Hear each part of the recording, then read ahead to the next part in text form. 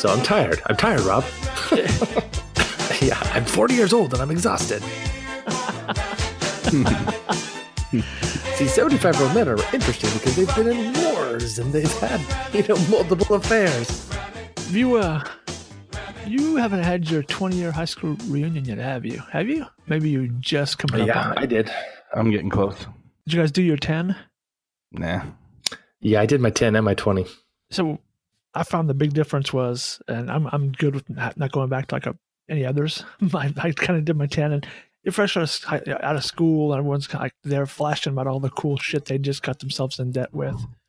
I just got married, I bought this cool car, I did this, and then by 20, life's kicked a few people in the balls, and the stories were way better. It was like, I've been divorced twice. I got one of my guys I went to high school with had a Russian mail order bride because he got divorced and wasn't working for him, so he bought himself a bride, bought her and her mom from Russia. And I was like, these stories are way better at 20. Yeah, and it's also, I feel like everybody's a lot more, they're just cool with everybody. Like I kind of felt like all the people that I thought were kind of dicks in high school were like totally chilled out and didn't have anything to kind of front 20 years later. You know what I mean? I agree. Because I didn't go to like a prep school or anything. It was like, people were like, hot shit and doing everything. Like everybody pretty much sucked. So it wasn't like everybody was like, well, I'm an A&R guy, or like nobody was doing anything cool. So we've started the episode somewhere in here, episode 42. It's at 3K_. I'm Joe here with Robbo at Seattle Rams _NFL. What's up, Rob? Hey, what's going on? It's NFC West Championship. It's back to back. It's kumbaya. Love is in the air. We were talking. It's a beautiful thing. Is it Christmas or Valentine's Day? Nobody knows. What's up, Joey? LA Rams on Twitter dial. What's up, Jerk? Hey, what's going on, Jerks? Just over here repping the West. Repping, rising, and grinding. What are you guys doing for Christmas? Do you guys have plans? Well, Christmas, I think, we buy gifts and we give them out and we do a dinner. Heathen. And then I take lights down when the first day it's not raining after New Year's. That's kind of my Christmas tradition. Very classical American. Good on you. Joey, what you got for Christmas? I love Christmas. Ooh. Make a big deal out of it. Oh, you're a Christmas guy. I'm a big Christmas guy. Nice. We just went to a Christmas tree farm in Santa Clarita, home of the professor. I went there this weekend and did like a little photo shoot, if you will, for our Christmas cards that we had to kind of get all You are Christmas into carded Christmas. up. Oh, Jesus Christ, I'm into Christmas. And so then we had to make like a photo book for all the parents, the grandparents and stuff. And then, so now it's like Advent calendar time. We put the tree up and I don't do any of the weird decorations out in the front yard. Like there's not like an inflatable Garfield, like humping an Odie or anything. I keep it simple. Just the classy, Minions. Or no, just kidding. It's just like. Do you do old school, boys? Do you do old school like hang lights on the place, or do you do the millennial? Let me just plug the thing in my front yard and have it shine on the on the house like a snowflake. Like my neighbor across the street. Oh yeah, no. The projector? No, that's for jerks. That's totally for jerks. And if you're listening to this and you did that, you're a jerk. You're a big, huge, dumb jerk. No, just kidding. It's fine. Whatever. To each his own, my friends. By the way, have you guys heard of or have watched the Kurt Russell Netflix Santa movie Christmas that just Chronicle? came out a week ago called The Christmas Chronicles? God. I've seen Kurt doing like the talk show circuit, but I haven't seen the movie now because it's Kurt Russell. It's like, tell me it's bad. It's so bad it's good kind of shit. Oh, that's my kind. There's no way it's that bad. I'll give you a little bit of a tiny spoiler. At one point, he's in jail, and he's sitting there with a bunch of guys, and they're in a jail cell with Santa Claus, and he's arrested. And suddenly, he just goes, "Hit the lights," and everything just kind of goes blue, and they all start playing like blues, and like there's like a keyboard and a drum player and a saxophone player, and like Kurt Russell just starts doing an old school like blues jam, like it's the Blues Brothers. Okay. It's bad, but great at the same time. This has potential. Yeah. I mean, it's no Paddington 2, but I mean, what is, Robbo? Santa driving a super lifted 4x4, with like a 450 engine or something. That could be kind of cool. It's a Texas Christmas. Gar. I'm a Ford 350 all lit up with care. I'm not very into Christmas. I'm not going to say I'm anti-Christmas, but I'm probably close. I think the best thing about Christmas for me is the whole once it gets bad, it's good. There's a lot of bad Christmas between the Hallmark channels and the Lifetime channels and the QVC. This is when QVC really steps up their game. I watch a lot of home shopping during this time of year. I think one of the other things I don't like about Christmas is that it's the proverbial end of football. We just had the championship week for college football. We're heading towards the end of the NFL season. It's just that Christmas is in that part of winter when winter's still fun, when it's new, and it's all fun and snowballs and happiness. And then once you get to like January, it's the existential dread, the nihilism of like winter blight, and everything goes from like white to like that gray, that ugly snow in the parking lot color. Winter sucks. No. See, this is where you need to be reborn, because a typical Rams fan January is woe is me, shit sucks, we're terrible, and it's cold outside and it's dark. But this is the McVay era where there is still life in January and things are still good, because our end of the season isn't going to happen until February this year, unlike the previous 18 years. So it's beautiful. Kumbaya. Everyone rejoice in the new year. And it's 60 degrees. It'll rain twice. December's fine. You know what? Peter Schrager today, my least favorite show, Good Morning Football, was on, and he did a little bit about the Rams after they play this next week in Chicago, which, granted, Midwest, December, probably cold. They don't have to leave the West Coast. They go to Arizona. They've got California. Then if they take care of business and they get home field advantage, I mean, they won't have to get outside of 70-degree temperatures for the rest of the year. This is their last potential weather game. Beautiful. It's beautiful. Well, I'm not a Christmas guy. You guys are. Who's a Christmas guy on the Rams? It can't be any of the big stars. It's got to be somebody in like the middle of the roster, right? No, Andrew Whitworth is totally into Christmas. There's no way he's Cooper Kupp. There's no way he's not. Cooper Kupp is more of a religious Christmas guy. I'm betting he's. Yeah, I think he goes to church 3 times a week during December just to make sure he's on the nice list, right? Who do you think? maybe Who else? maybe Johnny Munt. I was going to go with Rob Johnny Havenstein. I could see Rob Havenstein being a guy who like never talks all year, like never says anything. He just like grunts at like plays. And then when Christmas comes, he's like, Yeah. Christmas, oh, candy cane. I'm thinking some of those young defensive linemen got to be into it, right? Like Tangiel Smart or JFM. I think JFM's a big Christmas dude, right? Rob Havenstein's like, what's that guy from the Goonies? The one that they saved from the dungeon. Sloth. Rob, are you excited for Christmas? Christmas coming! Christmas. Baby Rose. We play Christmas football. I hope that old AW has like a Christmas party and invites everybody over, and he kind of makes them celebrate it and have eggnog, and he has a Christmas casserole. Yes, and there's zero doubt he's not into Christmas. I could see old AW in the Santa outfit, and then actually tricking Jared Goff into thinking that it's actually Santa. I know who doesn't celebrate Christmas is LaMarcus Joyner. I don't know. Did you guys see the picture of the secondary celebrating in the locker room? Yes, I did. I love LaMarcus Joyner. Yeah. He has no room for any joy in his life whatsoever at any time. Game time. Interesting game for our Los Angeles Rams coming out of the bye, playing the Detroit Lions. Not the sharpest game, obviously, that we've seen from this group. Nonetheless, they got a 30-16 win. I think I've typed 30-13 earlier. It's 30-16 was the final score. Like I said, relatively ugly affair, especially in the first half. They got things settled out in the second half thanks to a pretty spectacular effort from the best player in football. Here's your notables from the stat line. Jared Goff finishes 17 of 33, 207 yards, 1 TD, and somehow only 1 interception. Todd Gurley, 23 carries for 132 yards, 2 touchdowns. 2 actual touchdowns. Robert Woods had 5 catches, 67, and a touchdown. Brandon Cooks, 4 for 62. Gurley came out of the backfield, 3 for 33. Defense, John Johnson led the way with 11 tackles, and then obviously Aaron Donald had the 2 sacks and the 5 tackles for loss. He was an absolute beast. Detroit, on the other hand, did a good job of limiting Matthew Stafford. He was 20 of 33 for 245, 1 TD and the pick. Rushing, LeGarrette Blount, 16 for 61. I thought they were going to have more success on the ground. We did a decent job keeping them bottling up. Joey, why don't you start us off, man? Thoughts on the game? Where do we start?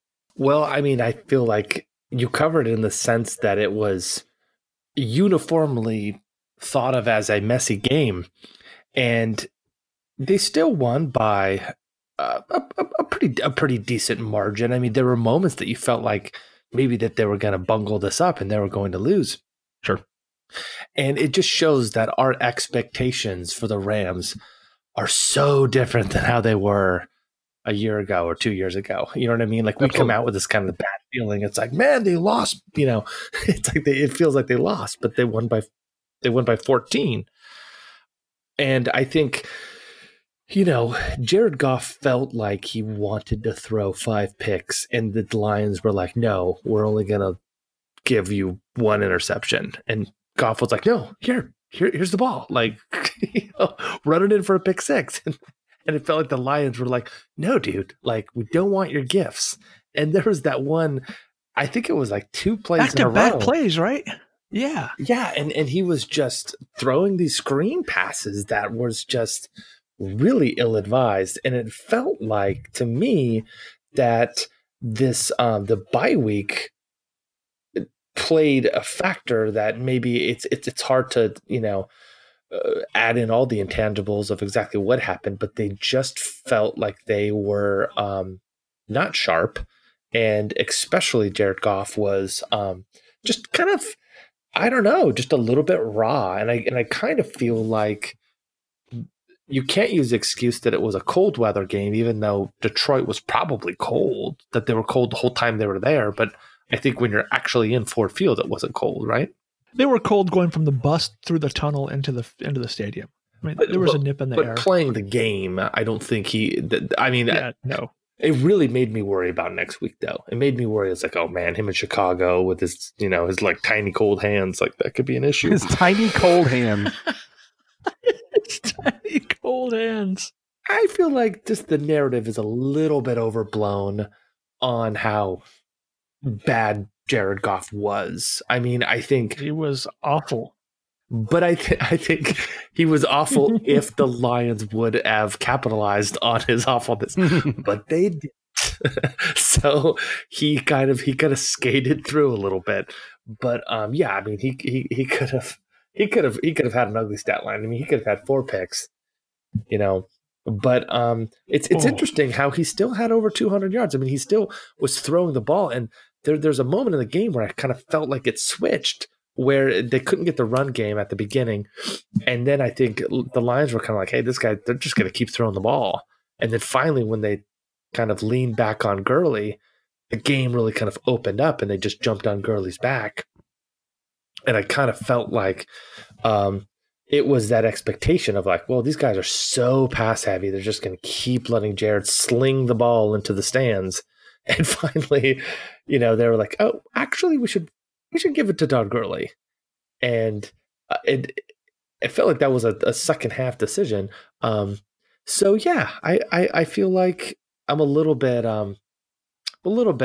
sort of disappointed in how the offense played, encouraged in how the defense played, but I think they were a little bit you know, maybe soft due to the bye week. What do you guys think?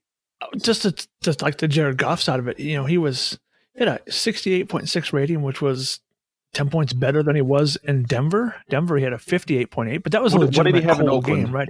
What did he have in week 1? Oakland was he was a 97, and the only similarities between those games was his completion percentage. Oakland, he was at 54.5. Yeah. In Denver, he was 50 even, and then yesterday he was 51.5. Those were his 3 lowest. I mean, those are actually the 3.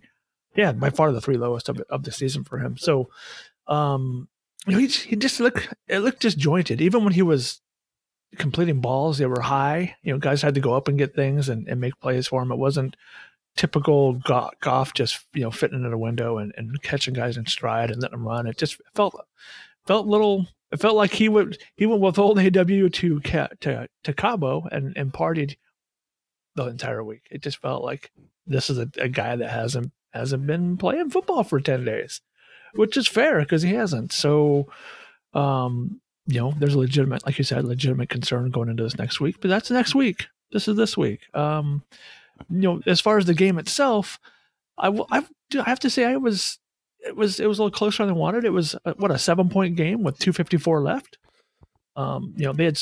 They brought it to 23-16 at that point, and then the Rams got that Gurley touchdown to kind of make the comfortable 14-point. We still won by 14, and really with 3 minutes to go, it was 7. And if it wasn't for Matt Patricia doing some odd things, then maybe it's not 7. Maybe it's closer. Who knows? But bottom line is they got the win. You have to win ugly in this game. Not everything is going to be beautiful and pretty. It's not going to all be Kansas City Monday Night Football where everything's just clicking offensively. And it's a sign of a good team going on the road, playing one of their worst games, and still finding a way to win by 14. So I'm going to take it. Yeah, I thought I said it before the game because after we had recorded our podcast, when I thought about it, I was like, yeah, this is absolutely a trap game. And I think the great thing about the Rams is they're good enough to take a trap game in the in their faces and come out with a win. And I thought that was pretty much what it was. They did not play well overall.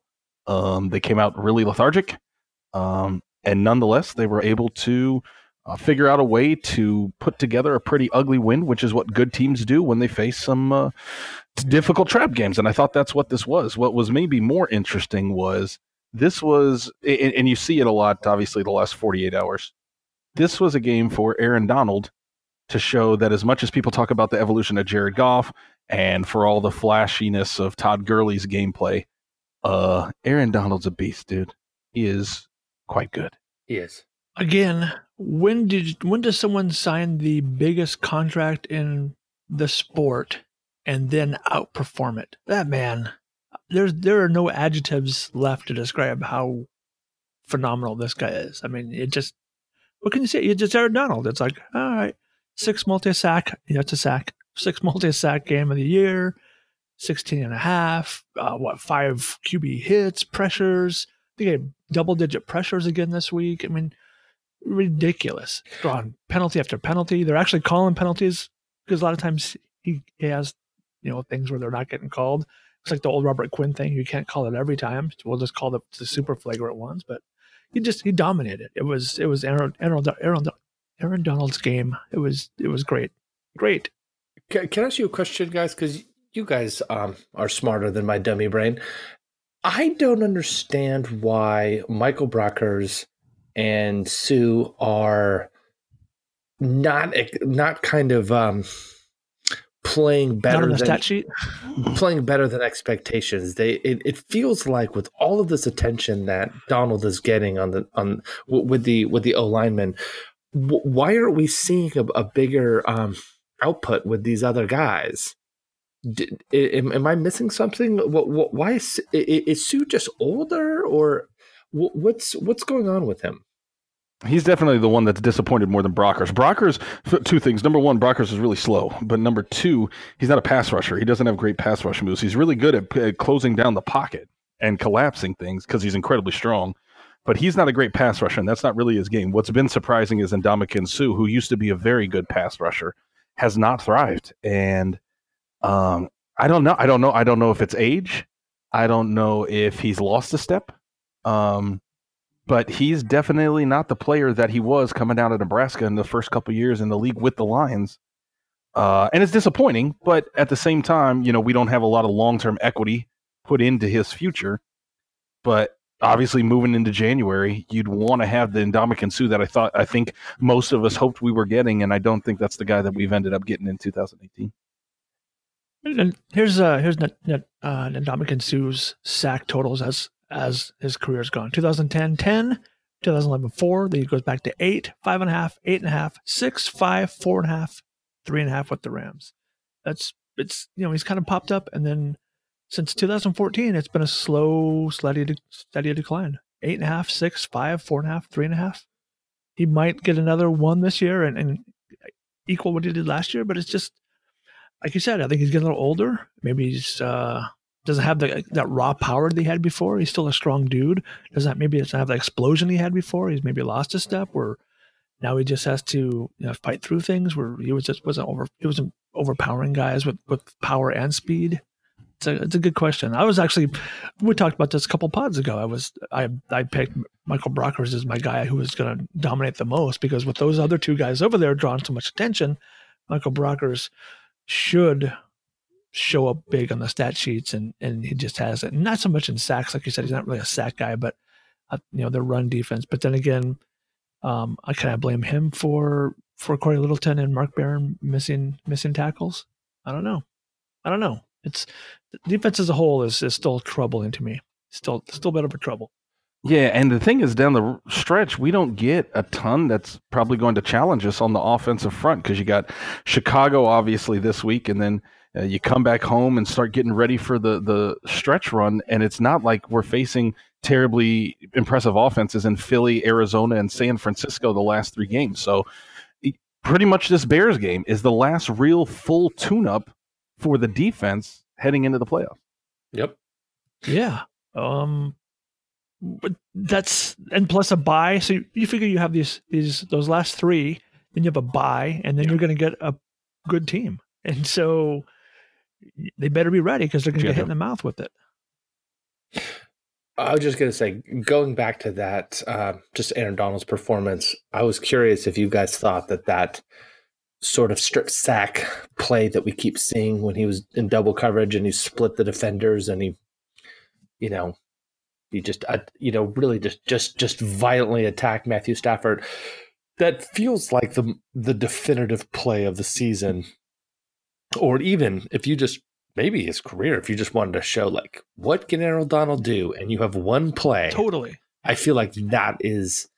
I know Joe doesn't love this, this sack, but that is such a just really impressive visual. Like, it was just so fun to watch, and I think that's really kind of doesn't happen a lot with defensive players, where it just felt like it was a wrestling move. But going with that, it feels like one thing that he can get himself in trouble with, and they talked about it a little bit on the telecast, is that he has that move when he does a sack that's essentially a gentle body slam. That he kind of is about to body slam, and then he kind of like releases and just lets the quarterback just kind of drop.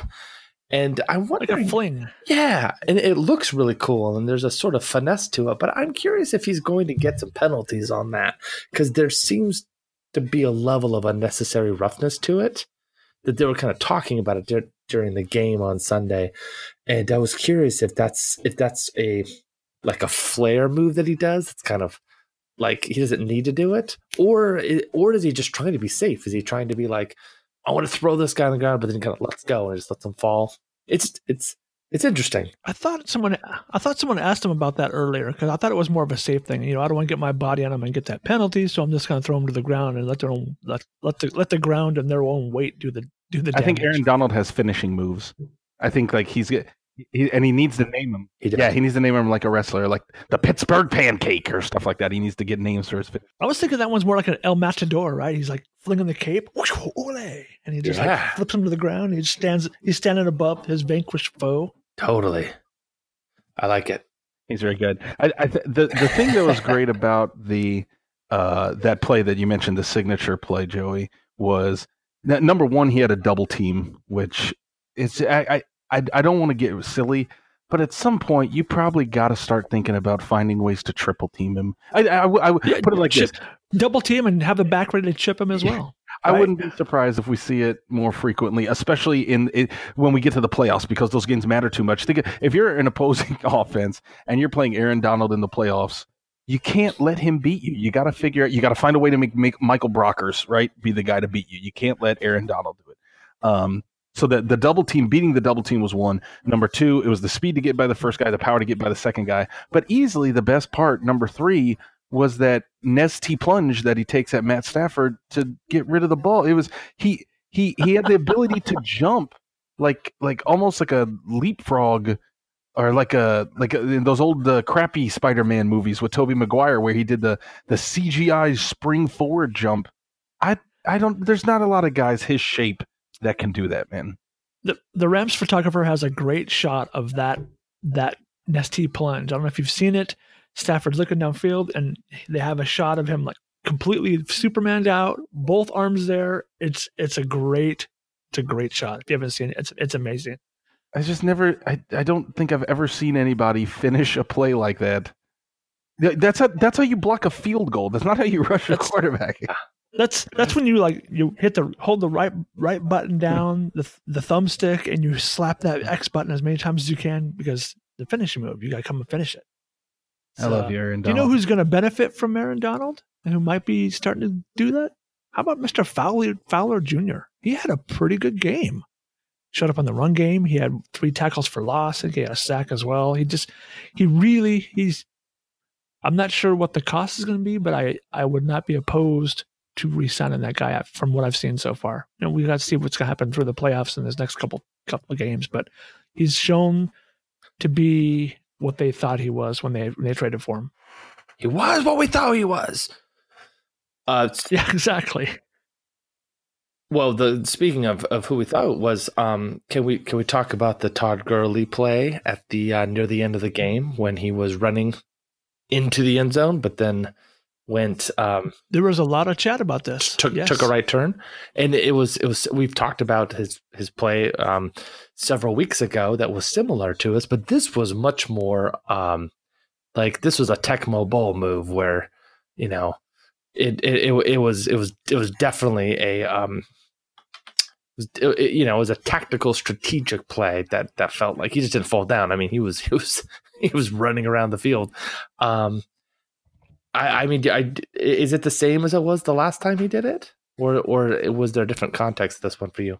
There was different context because there's so much more time left. The last time he did it, it was just a few seconds. All they needed is a kneel down, and the game was going to be over after that. And this one was 2.5 minutes left in the game or so, right? And it was before the 2-minute warning. So and they still had timeout. So I definitely think there was different context. I was in favor of it, and one of our staff writers, Wags, was not.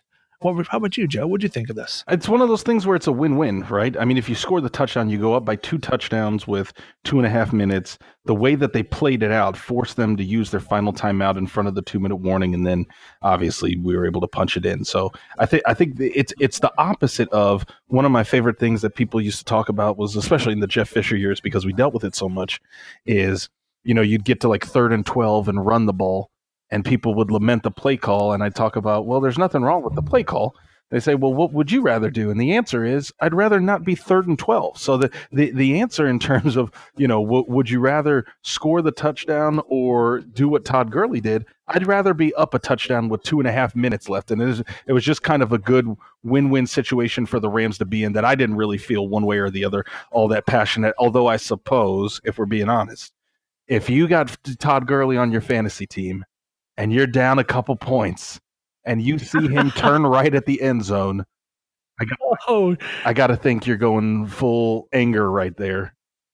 Yeah, there was shit being thrown and cussed at across America. Across America, people were pissed off about that, and then they're like, "Oh, he got it for me anyways. Okay, you're okay, Todd." They still got. I do like the idea of Todd Gurley just trolling the shit out of fantasy owners, especially next year. I kind of want him to do it a bunch next year, like after this year, especially if we can win the Super Bowl or see what happens in the postseason. I kind of want him to go down at the 1-yard line every time. Me at the one, constant. I'm gonna get my fantasy owners 30 touchdowns this year, but next year you aren't getting shit. Right. I'm gonna give them all to Malcolm Brown. Malcolm, come in. I'm gonna tap out on the one. Malcolm, come in. Get these touchdowns. That's an interesting name to throw out there is Malcolm Brown, because Brown got injured on the day, injured his shoulder. He's gonna miss some time. Sean McVay said today it was similar to the injury that Robert Woods had last year, where I think he missed 3 games. So Brown's gonna miss some time. And what was interesting about this game was Brown was the only other running back on the roster besides Todd Gurley, which means that McVay's going to have to make some kind of a decision between John Kelly and Justin Davis moving forward, even if the whispers of John Kelly are blowing in. Is that also going to make an impact maybe on JoJo Natson and Pharaoh Cooper? How so? Well, maybe we'll make one of those guys inactive because we need to have another back active, like just an extra body on game day. Who's the guy that sits? I guess you take Malcolm's spot, so it's not going to really matter. Right. Or last week, Nick Williams was active, and he's been inactive a bunch in the last couple weeks. He was somebody that was active. Let's see, you had Matt Longacre was active again. Tanzel Smart was back out. Trevin Young, but he's gone. So we'll have to see. I don't know, but obviously you can't just have Todd Gurley as your only running back. We'll see. I heard that, Joey. John Kelly. I heard that. He wants a skateboarder out there. He needs Spicoli out there. He wants. It does sound like, and obviously this is Christmas season when we're getting all the cologne and perfume commercials. It sounds like the new cologne, and I know Professor's got his Rams cologne that he'll never let go, but somewhere between obsession and the end zone, John Kelly. When your best is not good enough, Johnny Depp in the desert somewhere. I never found myself until I knew that I had to in order to begin looking. John Kelly. John Kelly sounds like a steakhouse, doesn't he? Yeah. Come on down to John Kelly and get that jack and potato, and we'll fix you up some steaks. I'm sure, Joe, you can speak to the steakhouse lingo there in Texas, but John Kelly sounds like a steakhouse in a shitty strip mall in America somewhere. Like, they're trying to make it sound nice, but it's really just a shitty steakhouse. I know. What doesn't sound like a cologne is Rob Havenstein. That is not anybody's name for a cologne. Or Aqib Talib. Does Rob Havenstein have trouble saying his own last name? Does he like Rob Hagen? My name's long. My name's long.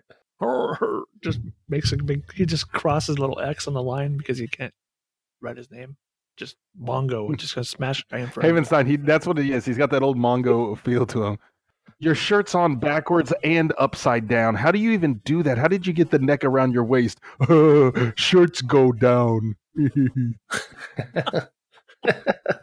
Buttons are hard.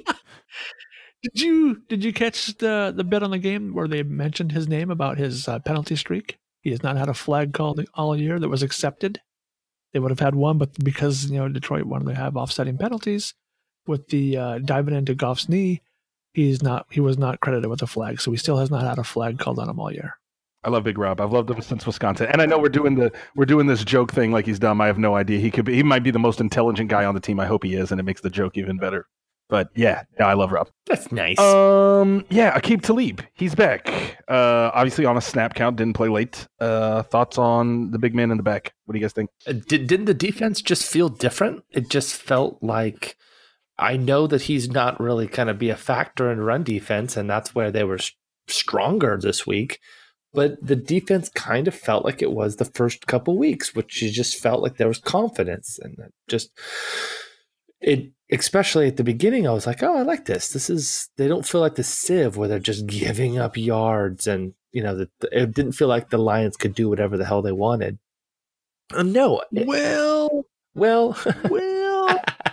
There was one gentleman who had 90 yards receiving, and I think up until this point he had about 16.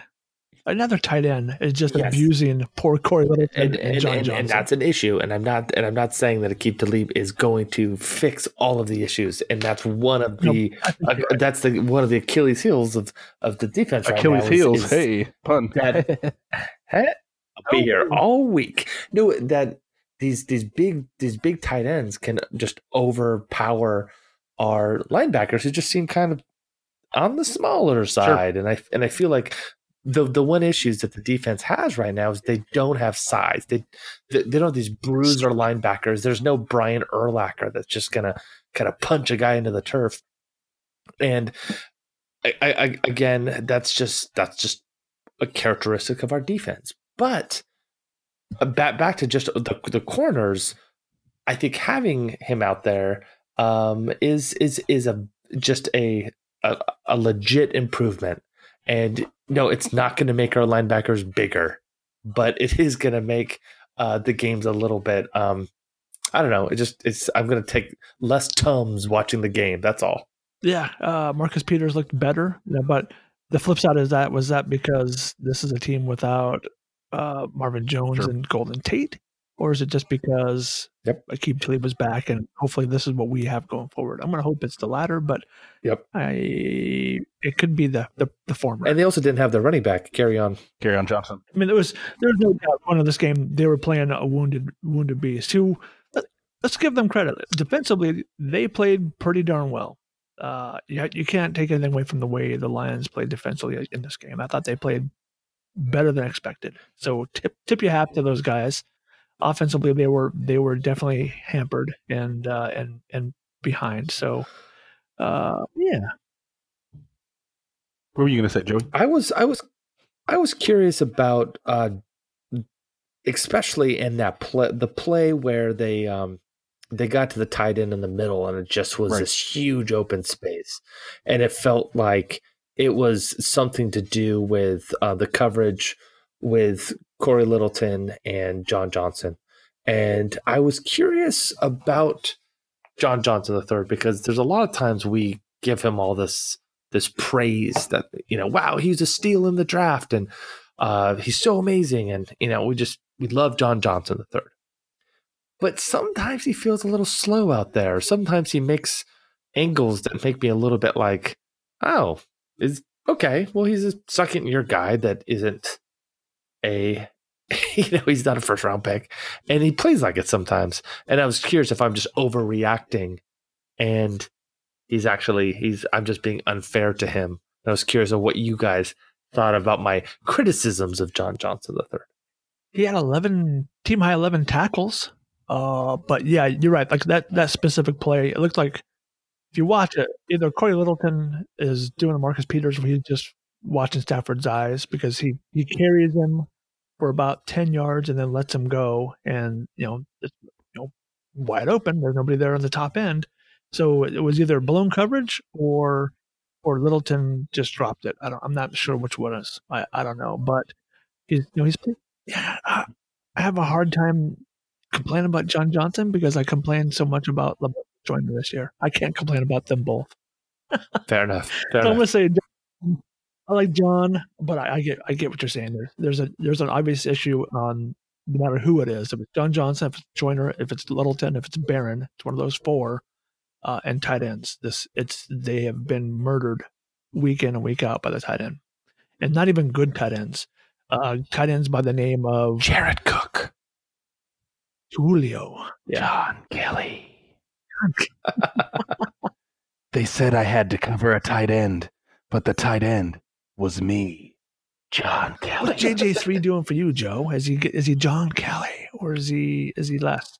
I think there's something mercurial about this defense where it's kind of what you were alluding to. There's a whack-a-mole sense of this where 1 week it's Marcus Peters, 1 week it's Corey Littleton, 1 week it's LaMarcus Joyner, 1 week it's John Johnson, 1 week it's Michael Brockers, 1 week it's Ndamukong Suh, and kind of over the course of the season, it's a little bit from everybody where there's this inconsistency, and I wonder how much of it is teams finding out buttons to push week to week, and some of it's working. Obviously, the Rams, Sosa had that piece where he's talking about the idea that if you look at this historically, no, it's not a great defense, but in the course of the 2018 NFL season, this isn't one of the NFL's lesser defenses, and they held the Lions to just 16 points, and collectively, I think their strength is greater than a lot of the criticism that we give these guys individually. And I think part of what's going on is they're finding a way to minimize the overwhelming negative impacts of some of these guys week to week. We'll go back a couple of weeks when we were talking about Marcus Peters and everybody's freaking out about him. I think there's a good chance for him to rebound and play some good football down the stretch and kind of make us all kind of rethink what was going on in that stretch. And I think that's the case for a lot of these guys, and especially for John Johnson, where, he had this game where he was all over the field making tackles, but it was clear that they were kind of pegging him as one of the guys they wanted to go after. And you wonder why that is, because whether it's Corey Littleton or whether it's Marcus Peters, they've had guys that the Rams have shown to be a little bit of a weak link against some other offenses. So I don't really know. I don't have a good sense of why John Johnson and LaMarcus Joyner seemingly have maybe taken a step back, or why these guys like Michael Brockers and Ndamukong Suh haven't really stepped up. I think it's just one of those things where football's complex, man. And for a team like this, where obviously at 11-1, teams are struggling to find a ways to really pull the Rams down. I think it's just really hard to figure out one narrative for the defense or the offense over the course of the season that holds for every individual in their performance. So I don't know. It's one of those things that's confounding, but I definitely like the idea of John Johnson continuing to be able to contribute. Even if we lose LaMarcus Joyner this next season, I like the idea of John Johnson being around for a couple more years for Wade Phillips to continue to mold him. Plus, I love his name. as a whole. They held an NFL team to 1 offensive touchdown, and that was a backup offensive tackle. So they had to trick play it, Right. and 2 field goals. So it's again, it's nitpicking. It could be worse. They could have. We mentioned before, they could have coughed up 20, 28 or 30 to a crap team and lost, and they didn't. So hats off. Well, you bring up a good point. You bring up a good point because, I mean, by the way we're talking and by the way you hear about it in our Slack channel and on Twitter, I mean, we're we got 7 wins and 5 losses, right? Right. I mean, we're on the outside looking in, right? We're really struggling to make this season a positive, or are we 11-1? Right. After 2 years of Sean McVay going 22-6 or something like that, and now just expect every game to be perfect. It should be kumbaya. That's probably more realistic. We scored 30 points. How many times did we score 30 points under Jeff Fisher? I think we scored 30 points one year. Yeah, exactly. Does this performance, this whole game in Detroit, how does it make you feel going into the Sunday Night Football game against the Chicago Bears? Yeah, I'm okay with it because it felt trap gamey to me. And the whole point of a trap game is that you've kind of got some of your focus on the next week, and that you're not really all in. And it certainly felt that way going in. It certainly felt that way the way they played. And I know everybody's going to say the right thing, but just in terms of how the game set up, I thought this was a trap game, and I thought the Rams passed that challenge. And I think the challenge next week is markedly different. What do you think, Robbo? Was this a trap game and they passed it, or was this something different and they kind of got shot in the mouth? No. Total trap game, and they passed it. Again, they won. They won the game. Yeah. They played like crap, and they won by 2 touchdowns. So, if they played their best against the Lions, it's what we thought in the preview series when I thought, Sean Mannion would be taking snaps. He didn't. So, if they don't play their best and they still win, I'm okay with that. It's all about what the professor said, right? I don't care if you win by a point. It's about the W. And at this point, play like crap and get the W. I'm okay with that. Just let's get back to what we need to do against a better team. So you're more focused, whatever. And we're going to move forward. I'm cool with it. I'm okay. And then look at the rest of the league. The Bears, who'd they lose to this week? Now I get their quarterback was out, and that's a different story. But they still could have won against a terrible Giants team, and they didn't. And the Saints had as much as the Rams had to play for this week, and they lost to the Cowboys, a team they should probably beat 9 times out of 10. This was the one they didn't. Every good team in the league is going to have weeks where they don't play their best. The Rams were able to not play their best and still win. So I'm good. Because they're repping the West, Robbo. They're repping the West. The Giants didn't score 30 points because Mitch Trubisky didn't play. So, yeah, exactly. Right. Yeah. Game balls. Alec Ogletree basically did us a favor. I like the idea of giving Ogletree a game ball. I like that. Yeah, Alec. Who's your game ball go to, Joey? I'm going to give it to, and I'm being a little contrarian because obviously we got to give the ball to. Ooh, I like it. To Aaron Donald or to Todd Gurley, but I'm going to give my game ball to Robert Woods. And I just really Bobby Woods. I just love how he's used in the offense. I mean, he's just old faithful. I mean, he has. Rob, you talk about contracts. You talk about how Aaron Donald is playing better than his contract, and I know it's smaller stakes with what Robert Woods is being paid, but the man is living up to his contract and then some. And it's just really great to see a guy who he's just expected to be the number 2 receiver, and he's playing like that, and he keeps playing like a number 1, and it's exactly what you want in a receiver, that he is just always there. And whenever that the offense can't get moving and things aren't working and they got 3rd and long, it always feels like Goff is throwing to Robert Woods for 13 yards. And I just love to see it. And whenever you forget about him, you're just like, oh, there's a touchdown pass to Robert Woods. I mean, the guy is just sneaky good, and he's not the flashiest player, but he can block, and I thought he just had a really solid game, and he just does it game in and game out, and he has my game ball. He might be my favorite Rams player not named Cooper Kupp. I love Robert Woods. I'm right there with you. He signed a 5-year, $34 million, 5 years. they have him for how many more years after this? 1, 2, 3. They still have him for 3 more years at 6, 7, and then a $9 million hit. That's phenomenal. Yes, I'm with you. I like Bobby Woods. Did you have an actual game ball for this one besides Alec Ogletree, Robbo? Do I? I would have to go. Well, I would give one to Johnny Hecker for taking a field goal snap, putting it down, and pointing to a guy running off the field, which was just so Hecker. But it would be Dante Fowler Jr. I thought he really played pretty well.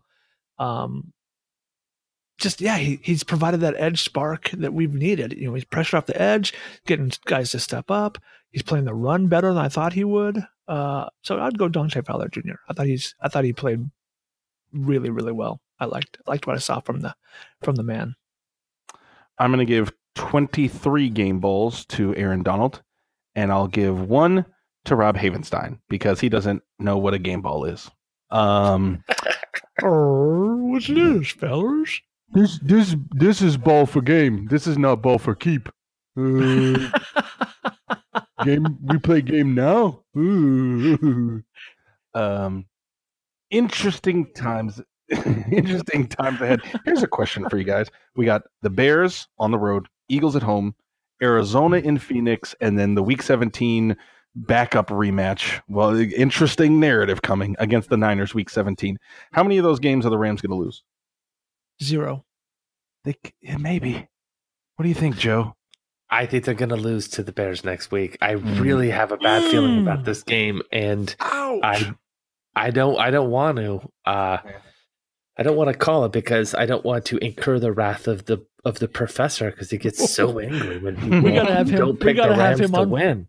He's got to come on Thursday for the preview episode. I'm gonna dial him up. Yeah. I mean, I'm in the Steph predictions. I'm just going to predict the Rams to win because I don't want to deal with this bullshit. But just between me and you and no one else is listening, which is probably the case. I mean, let's just be honest. But yeah, I just feel like the weather, as the already mentioned tiny cold hands of Jared Goff and the stout defense of the Bears, I feel like unless Todd Gurley just puts the whole team on his back, I just feel like we might miss out on a win. I think we're going to win the other games, though. So, Khalil Mack and Aaron Donald in the same game when it actually means something. That should be pretty fun. It should be fun. For reference, the New Orleans Saints, who are now 10-2, thanks to the Thursday night loss to the Dallas Cowboys, who are a game behind, obviously, the Rams in the standings, at Tampa Bay, at Carolina, home against Pittsburgh, home against Carolina. So let's hope Cam Newton got those 4 interceptions out of his system. I don't know if anybody saw that. That was not for a team that we need to beat. My wife watched every moment of the game. Garble. I'm watching the Rams on the TV, and she's sitting next to me on the iPad with my Sunday ticket account, watching her Panthers, and she's complaining all damn game. So I understand he played poorly. They are 5-1 at home and 1-5 on the road. That would seem to be a thing. Who's the one they lost to at home? Let me look because I don't know. I can tell you, Seattle Seahawks last week. Seattle beat them 30-27 as part of this 4-game losing streak. We need Carolina to turn it around and give us a 1-game edge on New Orleans. I'm going to go with a loss. I think they're either going to get a trappy loss somewhere in. I don't know if you can call the Eagles trappy. I know they've had a bad year and obviously didn't have the season Philadelphia fans were hoping for. Or Arizona, or let's be honest, Week 17 sitting the starters again. I really think there is a odd universe parallel. We got the Into the Spidey-verse coming out soon. This is Into the McVay verse. Of all the McVay universes there are, in every single one, he sits his starters in Week 17. Do they sit the starters if they don't have number 1 locked up? No. I kind of hope he does just to be like Super just to Bowl, be Sean McVay. Galaxy mind. That's okay. We don't need home field advantage. We'll just sit everyone. It's the preseason. Who needs to play? We'll come out great. I will say this, and we saw it. It was Buffalo, wasn't it, with LaShawn McCoy, I think, last year. Injuries in Week 17 are just heartbreakers, and you see them every year. Let us begin praying now. Before we get to college, any final thoughts on Week 13 stuff ahead, boys? Are we doing a preview show, or are we just doing? Kelly, I think we have one to this week. We got to do some Chicago talk at the end of the week. All right, so I don't have to go deep on Chicago tonight. Then, other than what we have coming up, the biggest concern for me this week is I find out tomorrow if the NFL will flex the Eagles game out of Sunday Night Football because they have the Rams playing back-to-back weeks. That's right. Which is not attractive. But the Eagles did win tonight, which sets them up for going into it. They have a showdown with the Dallas next week. But the NFL rules stipulate they have to make this choice 12 days before the game. So it's coming up, I think, on Tuesday, maybe Wednesday, something like that, that they'll have to make this choice.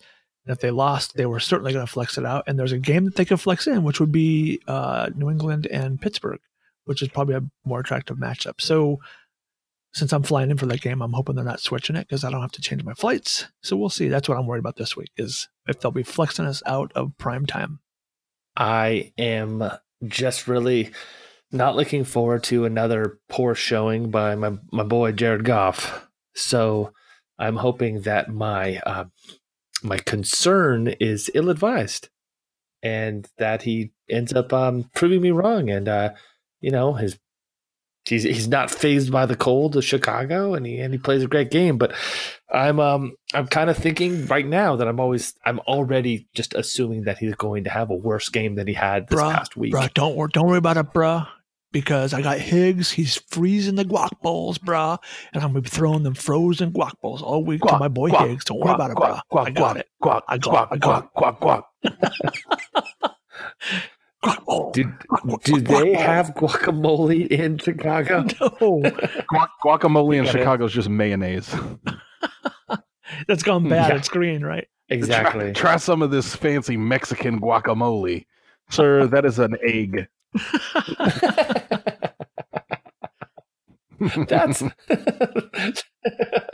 That's actually transmission fluid. You can have or everything is sausage. Try this guacamole. That's a kielbasa. How about our Cobb salad? That's also a sausage. We have soup. That's just a sausage and water. I do enjoy the brats, and they kill it over there. Brats. John Kelly. Yes. Kelly. College football. Was there football this weekend? Was there anything of note? This was the first week, and it hit me. It hit me hard on Saturday that it's coming to an end. I felt what we were talking about with the weather. That January feeling. I don't know if you get it in Seattle, but there were certain times when I would get it in DC, Rob, where I would look out the window at work, and I would look out into this dreary landscape, and I would ask myself why time doesn't just stop for all of us sometimes. And I would look at the sky, and it was the same color as plaster. And I would look at the hardness of the wind, and I would wonder why it was there for me to breathe. That's what I felt this week. You want to know if me living in Seattle, if I ever look out at the weather and wonder if time won't stop when it's looking at plaster? Isn't Seattle like a beach town? Don't y'all have like beautiful weather and stuff? We have beautiful weather that's surrounded by, we're like Linus. It's surrounded by a cloud and it rains on us a lot. Not today. I felt it. I felt the depression. I felt the depression of the end of college football upon us. Championship week, but it was that sense of, there's your child all grown up and it's all beautiful and you have to get ready to say goodbye. It was great. I watched. Gosh, which games didn't I watch? I didn't watch. Well, can we talk about the big one, Joe? Can we talk about Alabama, Georgia? Oh, I thought you meant Fresno, Boise, but sure, we can talk about. I thought you meant EWU Nichols. But okay. You guys in your made up games, your fake schools. Here's what I will tell you that you can enjoy about this game. You had a team that was ranked 4th in the country that was sniffing its entry into the college playoff that decided to call a fake punt on 4th and 11. Now that is college football. Yeah, that's cool. Jeff Fisher taking over for the Georgia Bulldogs? Just chop that up into a fine powder and hammer it up your nasal passages. That is pure, uncut, raw college football. Yeah.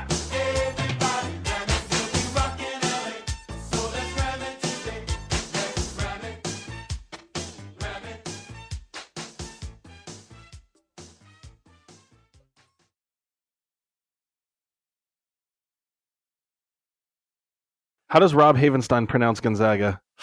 Gornsey. I think he pronounces it John Kelly. John Kelly. John Kelly. We need to make like a John Kelly like commercial of like the beaches, Santa Monica and stuff, and make it all black and white. Have the wind blow. Yes. Oh, yeah. Like, who runs in the night like a player that's not on the team? John Kelly. I was running and running and running, and I didn't know from what until I looked behind me and saw myself. John Kelly. Hello, I'm Spencer Hall from SB Nation, and I want to tell you about my new show, It Seemed Smart. It Seemed Smart is a show about people doing things that, for some reason or another, seem smart at the time. Those things might include doing a little cocaine and driving a bike up a mountain. Or, I don't know, maybe racing 100 miles per hour across the country in the middle of the night with no one's permission. Or even stealing a bat from an umpire's room in a Major League Baseball park. Check it out, and if you like it, tell a friend. I'm Spencer Hall. Don't do anything smart.